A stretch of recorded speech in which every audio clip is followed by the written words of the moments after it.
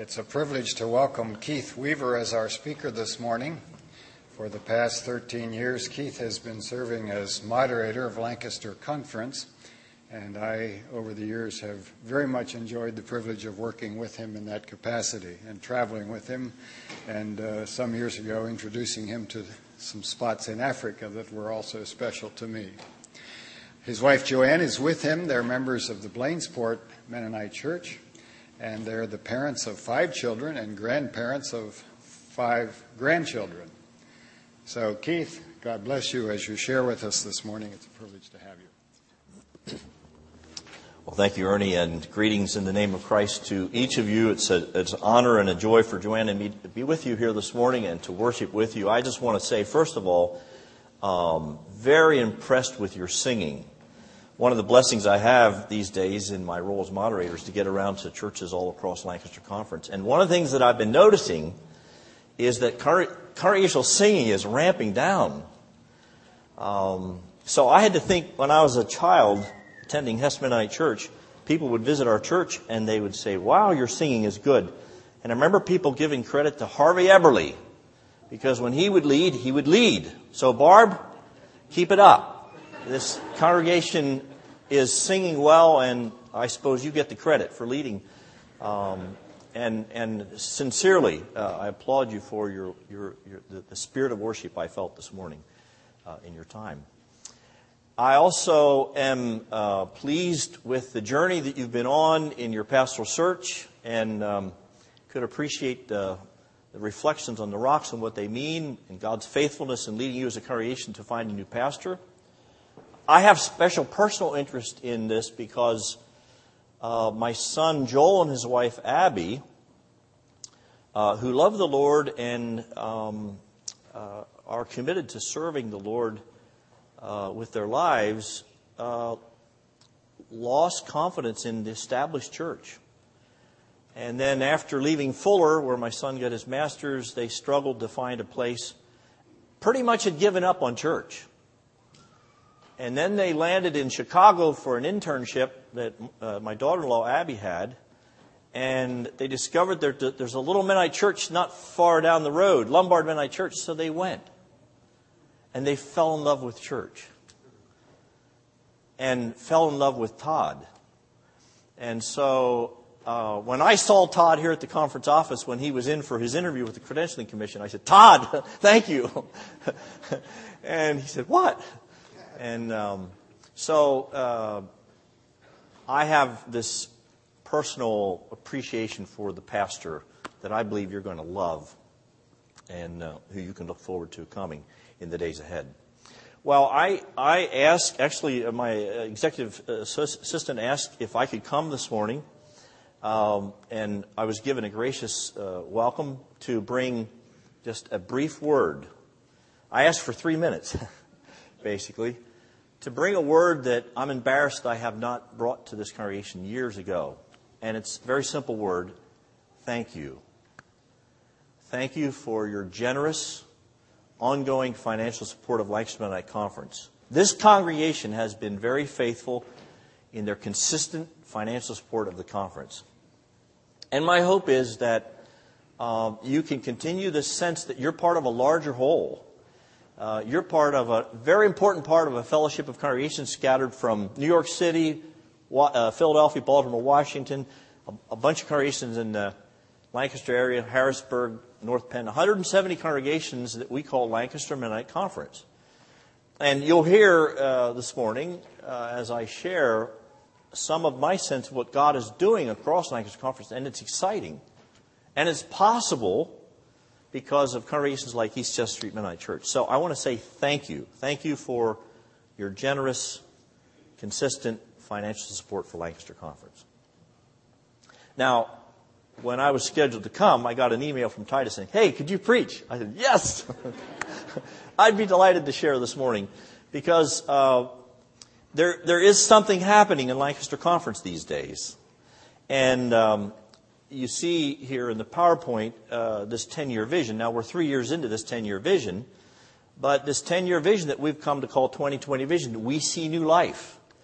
And I know if folks in the business world here this morning say, come on, Keith, be serious. You can't be planning out 10 years. And that's true. In the business world, you can only plan out 3 years or 18 months.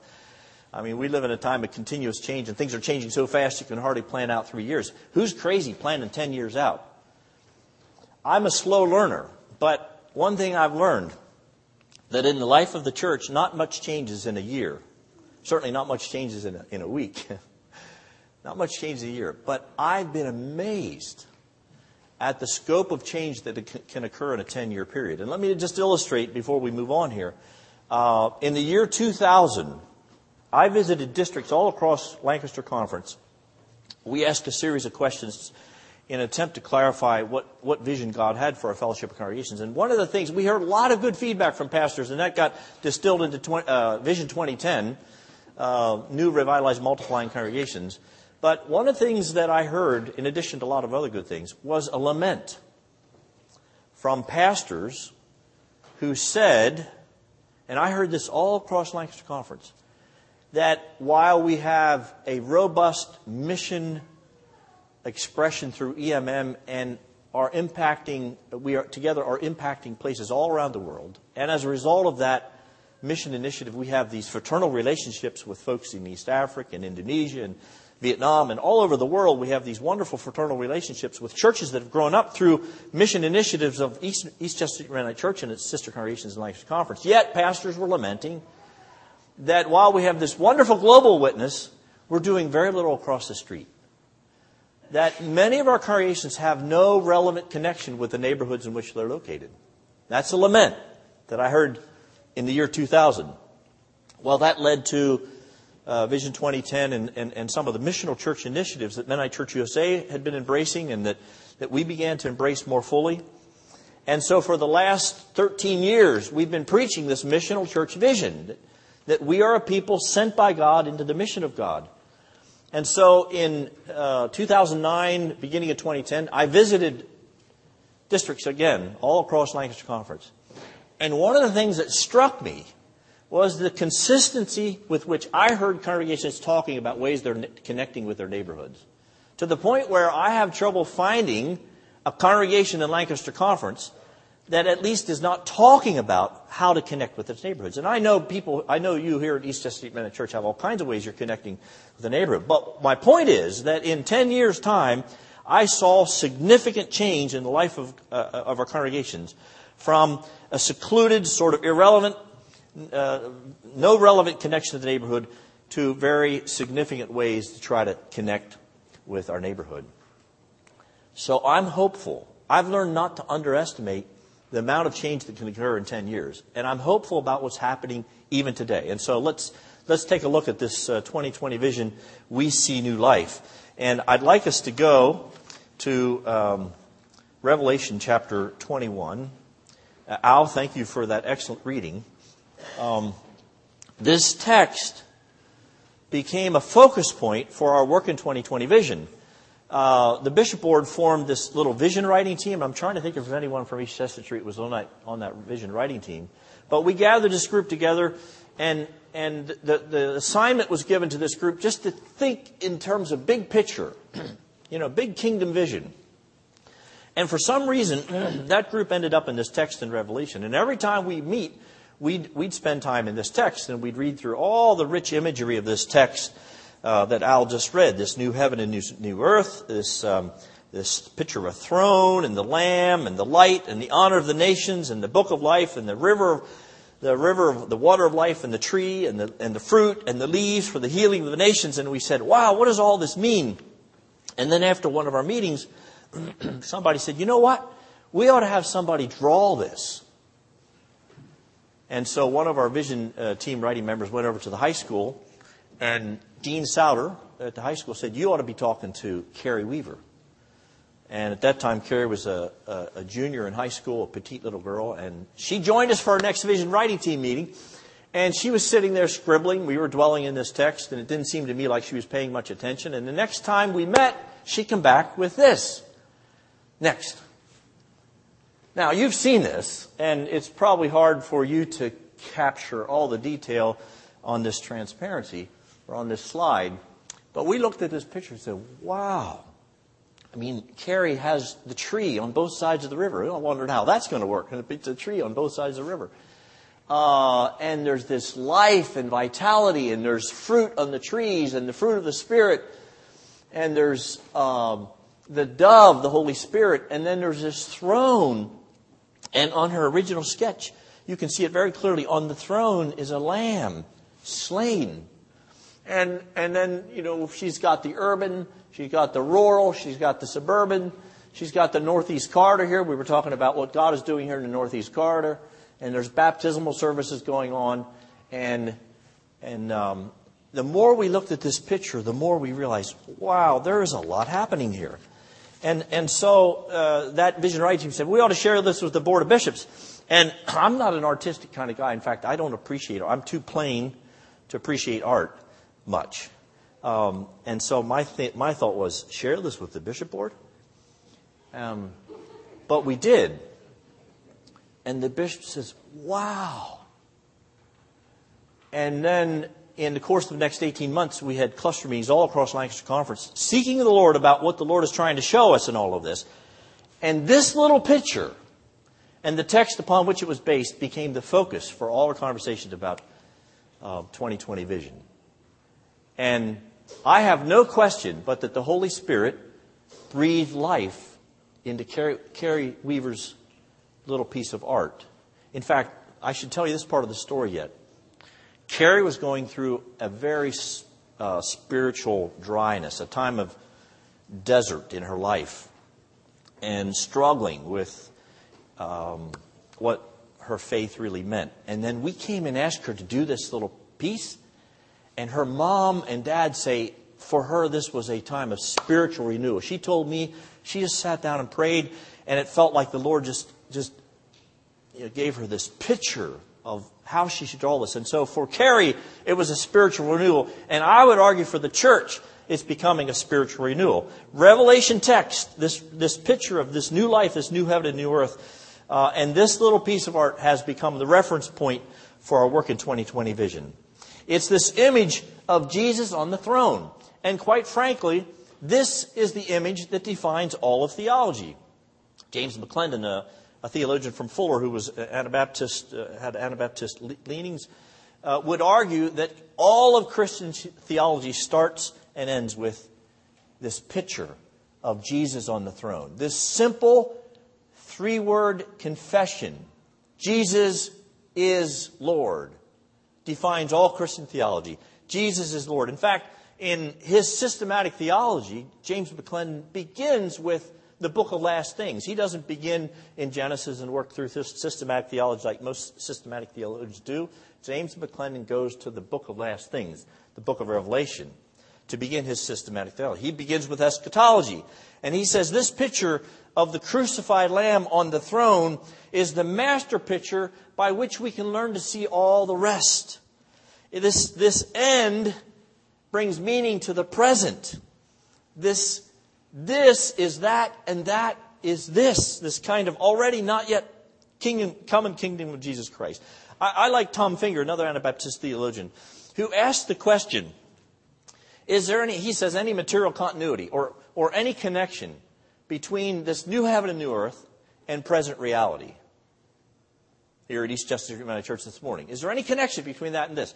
Or is that so wholly spiritual other that it has no connection with what we have here? And so Tom Finger looks at texts like Al just read this morning. This text that says the nations will walk by its light. What does that mean? Or the kings of the earth will bring their splendor into that. What does that mean? The glory and honor of the nations will be brought into it. The leaves of the tree are for the healing of the nations. Tom Finger says that this text from Revelation 21-22 suggests at least some material continuity between that and this. And we know from Romans 8:22, we know that the whole creation is groaning in travail like we groan inwardly waiting for redemption. Creation itself will be liberated and brought into the glorious freedom of the children of God. Tom Finger concludes, this broad, beautiful cosmoscape is not so much of people going to heaven as it is of heaven descending, dwelling among and renewing people and their earth. Indeed, the very Godhead descends in this new heaven and this new earth. And so Finger insists, for sure for Anabaptists, this new creation already affects all realms of life. We are called to live by the norms of this new creation now, not hole ourselves up in a cave somewhere with bottled water and food supplies and wait for some cataclysmic end. No. We live into this new creation now. Tom Finger says the same divine energy that raised Jesus from the death dwells within us. And so in the power of the Holy Spirit, we get to engage in God's mission to restore and renew all things in Jesus Christ. See, this picture is a picture of God's original created intentions restored. And the beautiful thing about this is we get to participate in God's mission to restore this broken world into God's original created purposes. And so God has a dream. This week I was at School for Apostles and Merv Charles was the teacher.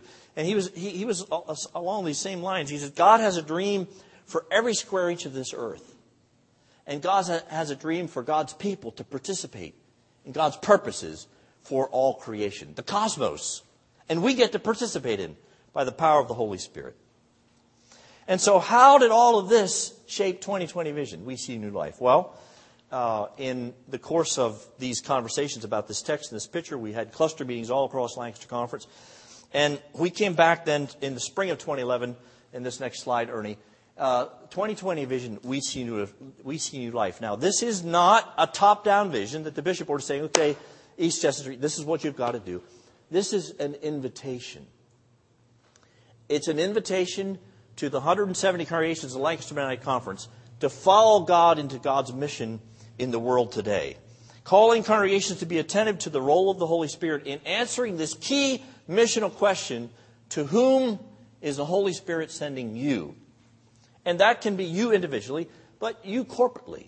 And our argument in this missional church journey is that every congregation needs to grapple with it. And I'm sure you have here at East Chestnut Mennonite Church, grapple with that key missional question, to whom is the Holy Spirit sending us?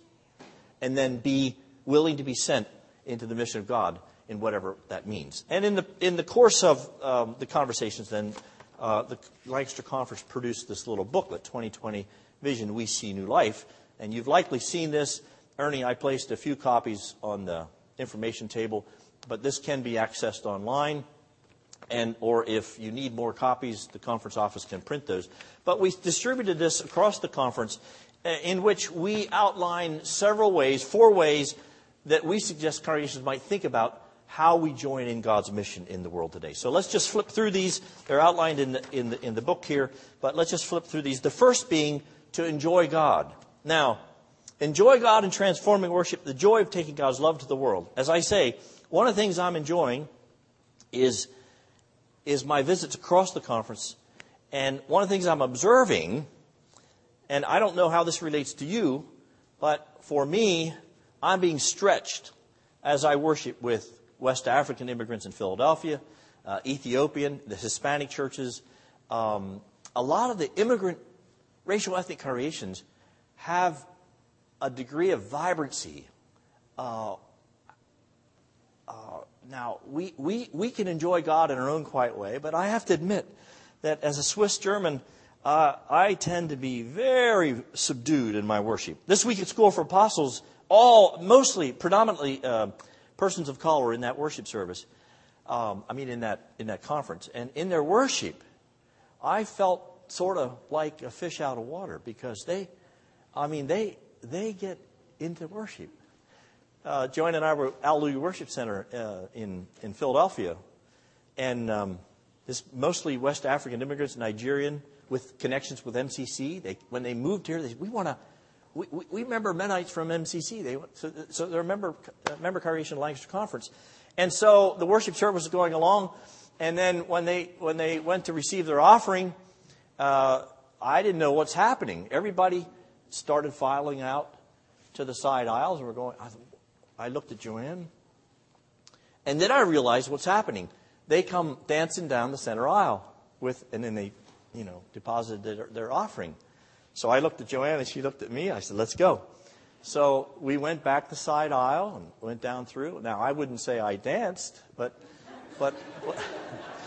At least they would say I didn't dance, but I realized I left there saying, wow, these folks enjoy God. And so we're suggesting that it's possible, and I'm not saying we don't enjoy God in our Swiss German congregations. I'm just saying it's okay to enjoy God and to worship God, joyfully giving witness to what God is doing in our life. This thing of the mission of God is basically enjoying God's restoring, redeeming, renewing work in the world. I think too many times I have had the picture of entering into God's mission as an obligatory thing that was dreadful. In fact, for a number of years at Blainsport United Church, me and a couple other folks would go door to door. We'd knock on doors. Oh, I dreaded that. Saturday mornings we'd go door to door in the community, and we had this approach to evangelism. It was from Gladtiny School of Evangelism in Florida. We had a little tablet with a questionnaire. We're doing a religious survey in the community this morning. Would you be willing to help us by answering a few short questions? Yeah, everybody said yes. Thank you. Do you believe there's a God? Yes. Do you believe there's a heaven? Yes. So we check yes. If you were to die tonight, would you go to heaven? Yes. Most everybody said yes. And then the trick question. If you were to die tonight and you get to the pearly gates and St. Peter would ask you, on what basis should I allow you into my heaven? What would you say? And there was always this long pause. And then it was like, well, I'm a good husband or wife and I treat my children well and I work hard and all that. And then that was where we gotcha. Do you realize that you would not get to heaven for those reasons? Now, it was a dreadful thing. That's why I dreaded it. And it wasn't particularly effective. And rather than some dreadful obligation, what we're suggesting to Lancaster Conference congregations in this vision is we're simply being invited to enjoy God and joyfully witness to the things God is doing in our life. And people will listen. People will observe. When I worked at Conestoga Wood, there was this guy, George Mubarak. He just so inspired me. There were a lot of Swiss German in that business, and George Mubarak would come bouncing into the room so full of joy and excitement, and you just want to be with George. You want to gather around George. George was a delightful brother in the Lord, and he understood what it means to enjoy God. And I'm not saying you don't or we don't, but it's permission for us to, and an invitation for us to more fully enter into this business of enjoying God. The natural joy of sharing our relationship, sharing with others about our relationship with Jesus. The second thing is to encourage others with God's healing and hope. Encourage others with God's healing and hope in the places we live and work, in trusting relationships and healing relationships. Not some judgmental focus on whether the other person thinks or behaves like me, which is a bad habit we have, but rather extending God's love and grace so healing can emerge. Not forcing others to conform to my way of thinking, but to embrace the rich diversity that is in the shalom of Christ. And brothers and sisters, I'm sure you know that one of the best ways that we can encourage others is to simply listen. Simply listen, reflective listening. It's amazing to me how much we can encourage the other by simply listening, doing reflective listening to what the person has to say. And this is an invitation for us to find ways to encourage others around us. Third way is to equip disciples to fulfill their God-given call for the mission of God. Intentional discipleship in the church. Here in a couple of weeks, we're going to have Noah Kay, who's currently in South Africa. He's going to do a workshop August 3, I think it is. Something I commend to you to participate, because Noah Kay is working on this simple church model. And it's a simple church model in that it focuses almost entirely on discipleship. What they do when they gather is to engage in discipleship. And I think there's something to that, because I think in many Lancaster Conference congregations, I don't know about East Chester Street, but many Lancaster Conference congregations, the discipleship track is fairly informal. Yes, there's a new believers class. It might be a 12-week new believers class. And then there's the Sunday school classes and other ways, sermons and other ways that we assume people will be discipled. And it's my suggestion that in the church, particularly here in the West, we are no longer going to get away with haphazard discipleship training. I believe that in our post-Christendom world, that the norms of society are going to move so far away from Christian norms that following Jesus is going to look so incredibly different than the norms of society, almost like the first century church, or maybe the second century church, when in the church we see evidences of catechisms that were 3 years long. And then they met multiple times a week, often early in the morning for multiple hours. 3 years long, because what it looked like to follow Jesus in that second century Roman society was so incredibly different than being a Roman citizen. And then one had to give evidence that one was following Jesus as Lord in one's life before one could be baptized. And I'm arguing that in post-Christendom West, discipleship is going to have to be much more intentional than what it's been for us in the past. And then fourth, engaging the world with the good news of Jesus as a mission-shaped church. You see, not a church with a missions department. Not a church with a missions department. But a church that sees itself as all being engaged in the mission of God. And here's where I think we need to understand that God has a mission. And God has a church to do that mission. And so the whole of the crux of our purpose is to engage in the mission of God, creating new communities of faith across the street and around the world. So, in short, 2020 Vision is designed to encourage congregations to ask, what is the Spirit saying to this congregation? And you're in a period of pastoral transition, and it's an opportunity for you to ask afresh, what is God saying? What is the Holy Spirit saying to this congregation? It's not a plan to adopt. It's essentially an invitation to follow God's call and join in the movement of the Holy Spirit. And being faithful then to be sent where the Holy Spirit is sending us. Now, I'd like to move towards closure with some focus on this business of the Holy Spirit. Because I believe one of the biggest points of the missional church movement that Mennonite Church USA and Lancaster Conference and other conferences have embraced is this idea that the Holy Spirit is sending us into God's mission. And I think we may, in the church, need to have some new conversation about the role of the Holy Spirit. Again, I don't know about this congregation, but I can speak more generally at Lancaster Conference. We have a history in this system of congregations to push at arm's length the fresh things of the Spirit. And I have to confess to you this morning that I have, in my past, a history of that behavior as well. Somehow being nervous about and resistant to these new manifestations of the Spirit. And somehow I think we're going to have a conversation in our congregations about how we make room for the Holy Spirit. Because you can't read through the book of Revelations without bumping into the Spirit. John says, I was in the Spirit on the Lord's Day. What does that mean? The Spirit is speaking and John is listening. And then the Spirit says, let the church hear what the Spirit is saying to the church. And all through Revelation, there is this repeated reference to the Spirit. I think if there's anything that's clear about the New Testament message, it's this, that God has given us the Holy Spirit as a helper for this work in the mission of God. Now, let's just flip through some of these slides, Ernie. There are 4 different voices that talk about Jesus as the baptizer of the Holy Spirit. This language is so consistent. We won't take time to turn to these, but John the Baptist, Jesus, Peter, and Paul all talk about Jesus being the baptizer with the Holy Spirit.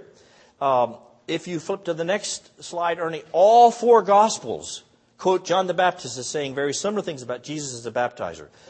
Matthew and Mark say about the same thing. I baptize you with water for repentance, but after me will come one who's more powerful than I, whose sandals I am not fit to carry. He will baptize you with the Holy Spirit, and as Matthew adds, with fire. And then next slide, Luke follows Matthew. John's Gospel includes some additional detail, but very recognizable link in this language in all the Gospels saying a similar thing. Like John 1, John answered them, I baptize with water, John replied, but among you stands one who you do not know. He is the one who comes after me, the thongs of whose sandals I am not worthy to untie. who ranks ahead of me, he will baptize with the Holy Spirit. Certainly, the context for this announcement is God's invasion into the world in the person of Jesus Christ and God's mission of reconciliation through the one who is coming, the one who was sent, the one who is the Lamb of God. You see, all four Gospels declare in a similar way, what all four Gospels declare, in a similar way get repeated then in different voices throughout Acts. In Acts 1, Jesus claims to be the baptizer in the Holy Spirit, the context of the gospel spreading from Jerusalem to the ends of the earth.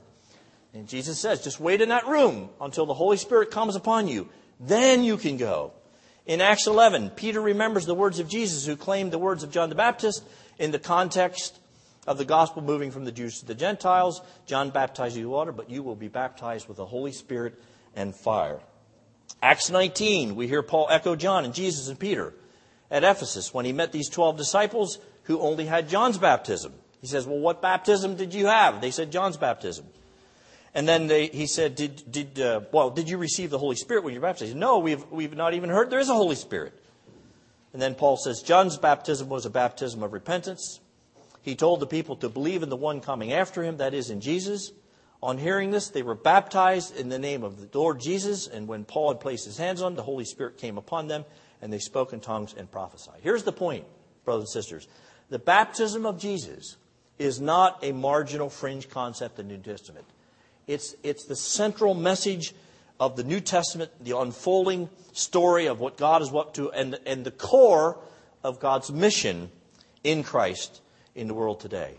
And so I'm suggesting we need to at least explore implications of what it means to know Jesus as the baptizer in the Holy Spirit. I would suggest the same way the Apostle Paul knew Jesus as the baptizer of the Holy Spirit, the same way the early Anabaptist leaders understood Jesus as a baptizer of the Holy Spirit. I think we need to grapple with this. For example, look at this. Clearly, the Holy Spirit sent Paul. Here are a list of churches that Paul planted as he was sent by the Holy Spirit. And we can take time to look at each of these churches. They're listed in that order through the biblical text. Now, where were these churches? Well, this next slide shows the location of these churches, starting with Ephesus and then Smyrna, Pergama, and goes right around. And so it seems clear that the Holy Spirit had some strategy in how Paul was sent. And Paul says all of Asia heard the gospel as a result of Paul's obedience in being sent by the mission into the mission of God. Now, this next slide suggests that the Holy Spirit also sent the early Anabaptist leaders into God's mission. In August of 1527, over 60 Anabaptists from all across Europe gathered in Augsburg, Germany. And there in Augsburg, Germany, they divided Europe among themselves and sent themselves out in pairs all across Europe to proclaim the good news of the gospel of Jesus Christ to anyone who would listen. And as a result, that little Anabaptist movement grew like wildfire all across Europe. Later, this Augsburg meeting became known as the Martyr Synod because within 5 years, every one of the 33 persons known by name to have attended that conference had been martyred. And thus it became called the Martyr Synod. The point here is that as the Holy Spirit sent Paul, as the Holy Spirit sent those early Anabaptist leaders, we have this growing sense that the Holy Spirit is sending us. Now, what might that mean? This map shows the congregations of Lancaster Conference. You see yourself there? You're right there at the end in Lancaster, somewhere there. But notice these churches, a cluster of congregations in New York City. They're in Trenton, cluster of churches in Philadelphia, some in Baltimore, a few in Washington, D.C., Lancaster, Reading, Harrisburg, up into Northeast, Williamsport, and so forth. The question we're asking ourselves in 2020 Vision is, where might the Holy Spirit be sending us? And this next slide shows the population centers of the Northeast Corridor, from Boston to Richmond. It's an amazing concentration of humanity, Boston to Richmond. 50 million people plus in this Northeast Corridor, many of whom do not know Jesus Christ as Lord. And so I have no doubt that Lancaster Conference congregations scattered right through this Northeast Corridor have an amazing opportunity to impact the world Why did I say the world? Because into this Northeast Corridor, next slide, Ernie, into this Northeast Corridor, in Boston, amazing humanity. In New York City, we got churches, congregations in New York City, masses of humanity. Philadelphia, what's next? Baltimore, my son lives in Baltimore right now. And I don't like that picture of Washington. But anyway, these urban centers are filled with humanity. And guess what? The nations of the world have come to our backyard. Next slide. Look at this diversity, this rich diversity. Rolando Santiago from Mennonite Historical Society is doing a study right now. And he was telling me out at Phoenix that a full third of Lancaster Conference congregations are now congregations of color. I said, Rolando, are you sure? Yep. Now, I shouldn't be quoting it publicly because I want to do a little more work on that. But it's true. The nations of the world have come to our backyard. And we get this amazing privilege to partner with them, not only here in this Northeast Corridor, but then to their home countries, be it Vietnam or Indonesia, or wherever they go back to, with the good news of the gospel of Jesus Christ. My argument is that the nations of the world have come right here to our backyard, and we are being invited by the Holy Spirit to take the gospel, not just to this Northeast Corridor, but then in turn to the world. Because God's heart, indeed, is for the healing of the nations. And so the question is, what will our response be? Will we be sent ones? And when I say sent, I don't mean that you have to sell your home and move to some distant corner of the world. For some, yes. But this idea of being sent is this awareness that we are all, as followers of Christ, we are all sent ones. Every one of us are sent ones. We're all missionaries sent into the mission of God. And the question is, to whom are you being sent? And it again can't be something we do on our own flesh, our own strength. It would be a huge failure. But in the power of the Holy Spirit, the same power that raised Jesus from the dead, dwelling within us, is sending us into God's mission to restore and redeem and renew all things in Christ. What an amazing privilege is ours to participate in that. And so what will our response be? Will we be sent? And of course, 2020 Vision is simply an invitation to hear what the Holy Spirit is saying. Me personally, to us as a congregation, to us as a fellowship congregation, and then in obedience to go. Will you pray with me?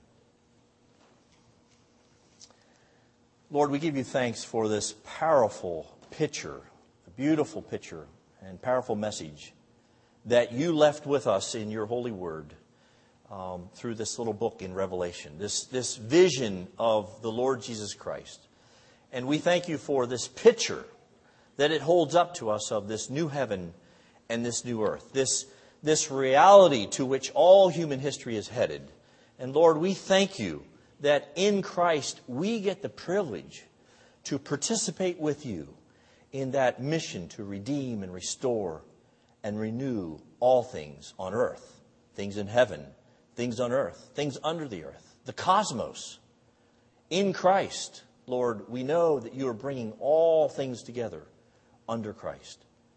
And so, Lord, we pray that you would give each of us as individuals and as congregations a renewed sensitivity to the voice of your Holy Spirit so that we can have greater clarity in the answer to the question, to whom are we being sent? I pray that, Lord, for East Chestnut Street Mennonite Church. I pray that, Lord, for all the congregations of Lancaster Conference.